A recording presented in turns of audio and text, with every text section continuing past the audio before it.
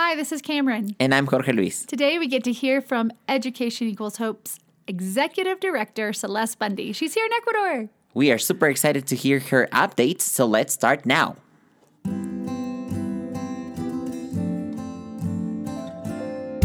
HopeCast. Learning about the life and mission of Education Equals Hope. Welcome to the Education Equals Hope HopeCast. I'm Cameron Graham Vivanco. And I am Jorge Luis Rodriguez. I'm the co-founder of Education Equals Hope and the director of the program in Ecuador. And I am the coordinator of teams and training for Equals Age in Ecuador as well. Hopefully you know Education Equals Hope exists to provide for the education of those in desperate and difficult situations. And our hope for this podcast is to keep informed all of our donors and sponsors and partners in ministry about whatever is happening down here with our ministry in Ecuador. And beyond, because that's our focus today. Yep.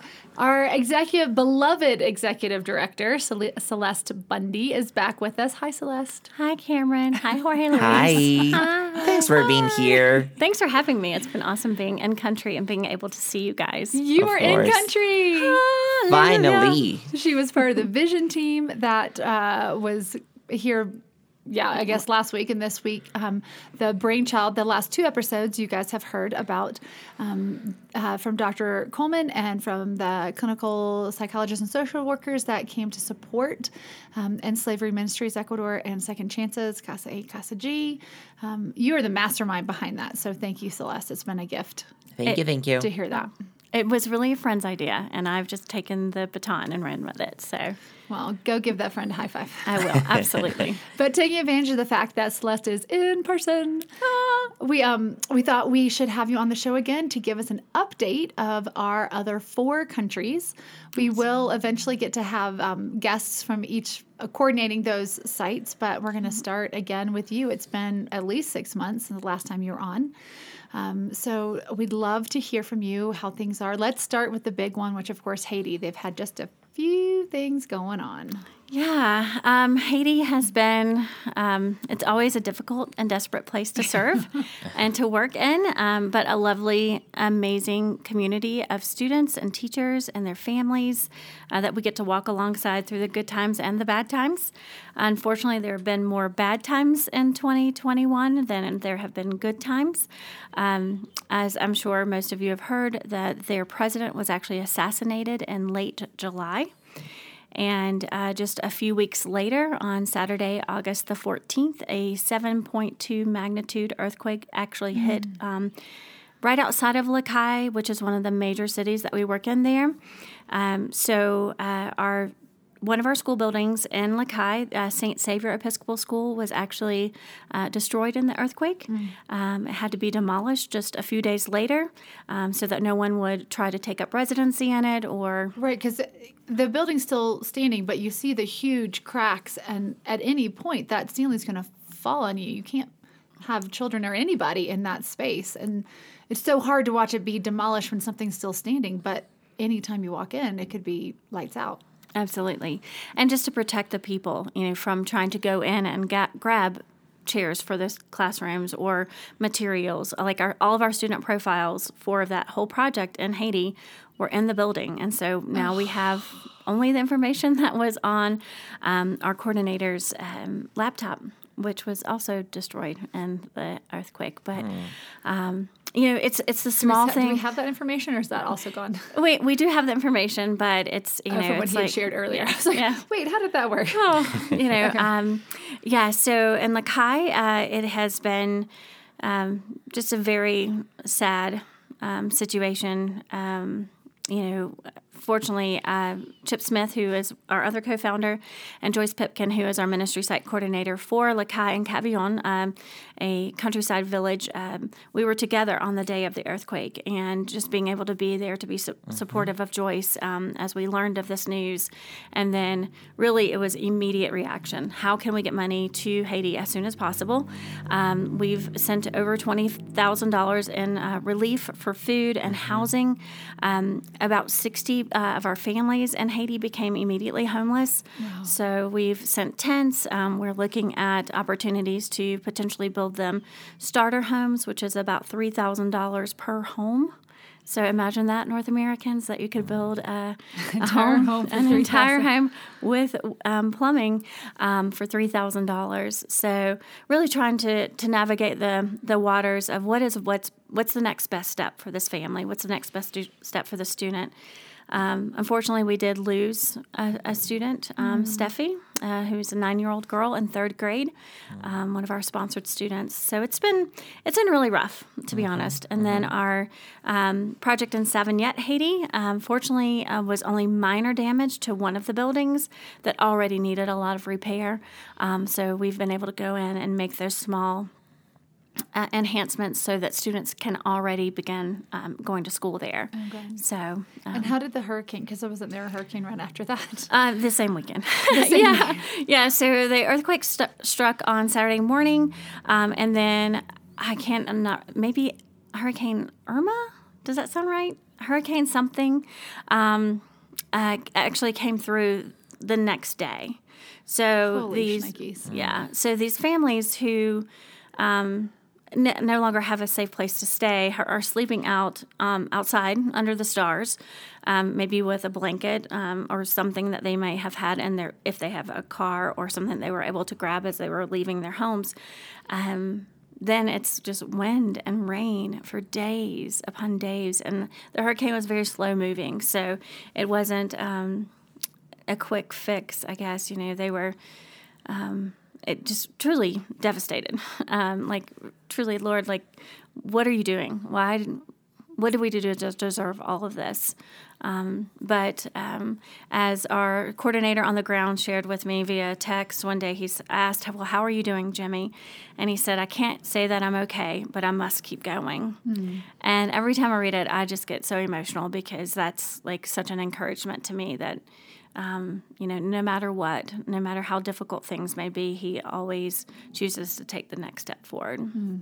So anyone who's listening who would like to be involved in supporting Haiti, maybe donate a house for $3,000, how could they do that? Visit our website at educationequalshope.org. You can make a general donation with a notation for Haiti, or there are drop-downs as well for our Lacaille and Cavillon and Savigny partners. And is there a relief part of that, or should they just say relief in the note? If you put relief in the note, that will be fine. There's also a Haiti relief, hurricane relief drop down. Option to give as well. Okay. So. There's a lot going on. Yeah, it's really, really sad. But our students have already started school in all 3 of our locations. So it's very quick building. In Lacaille, they put up a very temporary structure so that they could start class. I believe October 25th is when they began. And then they're at an opening service for the school, and there are actually riots outside of the gate because gas right now is about $11 per gallon. Oh, wow. And I actually read a note yesterday that it's gone up to about $75 per U.S. Gallon. Per gallon. $75 a gallon. Yeah. So I haven't had a chance to research that yet. But, so, again, perspective. We go to the pump and it's $3 or $4 right now, and that's hard. Mm-hmm. But, when you're making literally less than $2 a day, you have no way to get anywhere. And obviously, we know that gasoline costs also affect food cost, and so it's just a very sad situation. So we all need to be praying for Haiti hard. Absolutely, please pray for Haiti. Transitioning to happier ideas like a school for the children for the visually impaired. Yes, in Rwanda. absolutely. Tell us about that. Yeah, this is a very happy place to one of our partners. Our partner in Rwanda is the Blessing School for the Visually Impaired, and they've just completed their 6th school year, which means that we have 4 graduates from VSVI. Wow. And these students have all passed their national exam, which is unbelievable. Unheard of. Yeah, it's really an accomplishment. And they've all had the opportunity to go to secondary school. So they last Monday all packed up and took what they could to a new school in Ramagana. Unfortunately, BSVI is not large enough to provide secondary school yet, but we are hoping and praying that that will be something that we can offer in the near future as we continue to graduate classes every year. So I'm just really excited for those 4 students, 2 who are young women who, Giselle and Donatha, they actually did not start first grade until they were 16 or 17 years old. So they've graduated 6th grade at 23, and hopefully we'll be able to continue that success through secondary school to graduate from high school around 30 years old. Wow. Which is super exciting. Having the opportunity to receive an education is, again, something that we take for granted. And these young girls and young men and would just, are so eternally grateful for the way that our supporters and sponsors and donors come alongside of them and help them walk through this process for education. Wonderful. Yeah. Any news from Kenya? I mean, I know there's lots of news from Kenya. There's always a need in Kenya. So in Kenya, we partner in a city called Kitale, which is really far out in the bush. Once you land in Nairobi, you have to take 2 separate flights to get to this area of Kenya. So it's difficult to reach, but the people there are simply amazing. We help about 250 students, 9 who are boys who are formerly homeless. And the home for them is called Doors of Hope. That was started after COVID. So they now have a safe home to stay in. They have a family structure. They have the opportunity to go to school. And then we also have 5 other sites there that, each day is really a challenge. We have been able to meet our budget for Kenya twice in 2020, 2021 over that fiscal year. But each quarter when we send funds, there's always a lack of money, to be honest.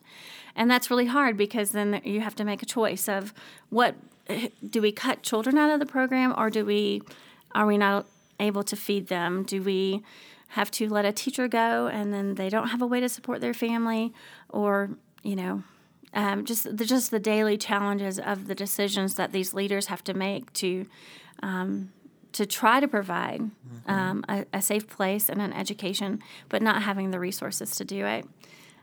I got an email from one of our ministry site leaders there, Paul, and he said, "Thank you so much for the funds for our teacher salaries, but we don't have any paper or pens. How can our students learn?"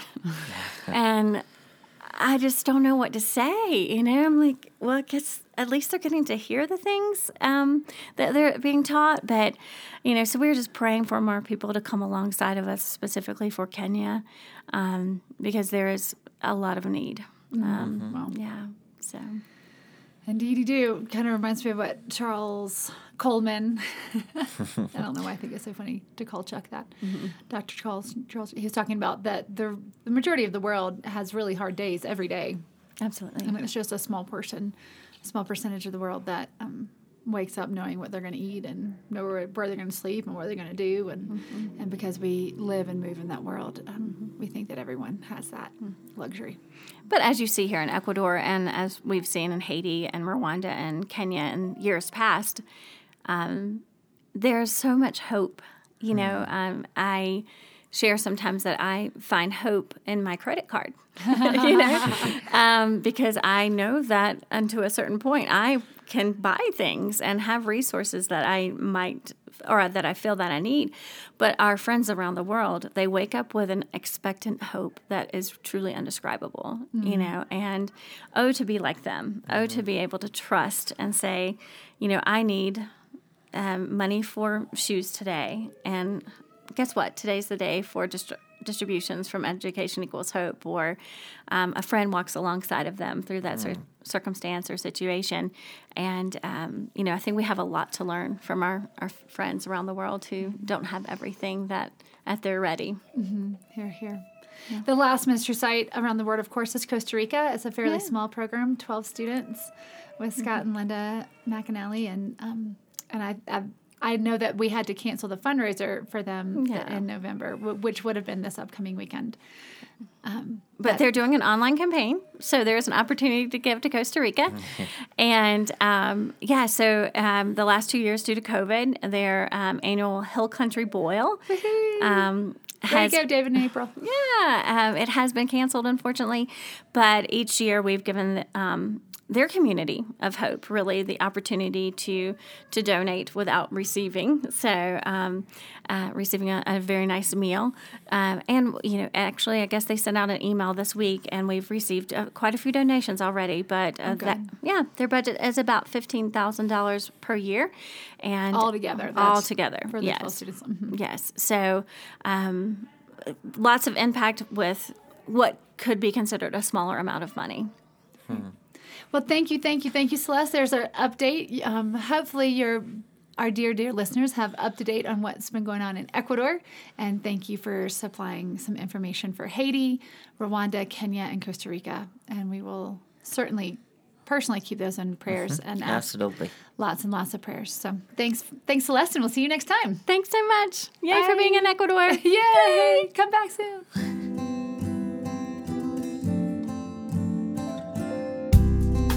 Thanks for listening to our Hopecast.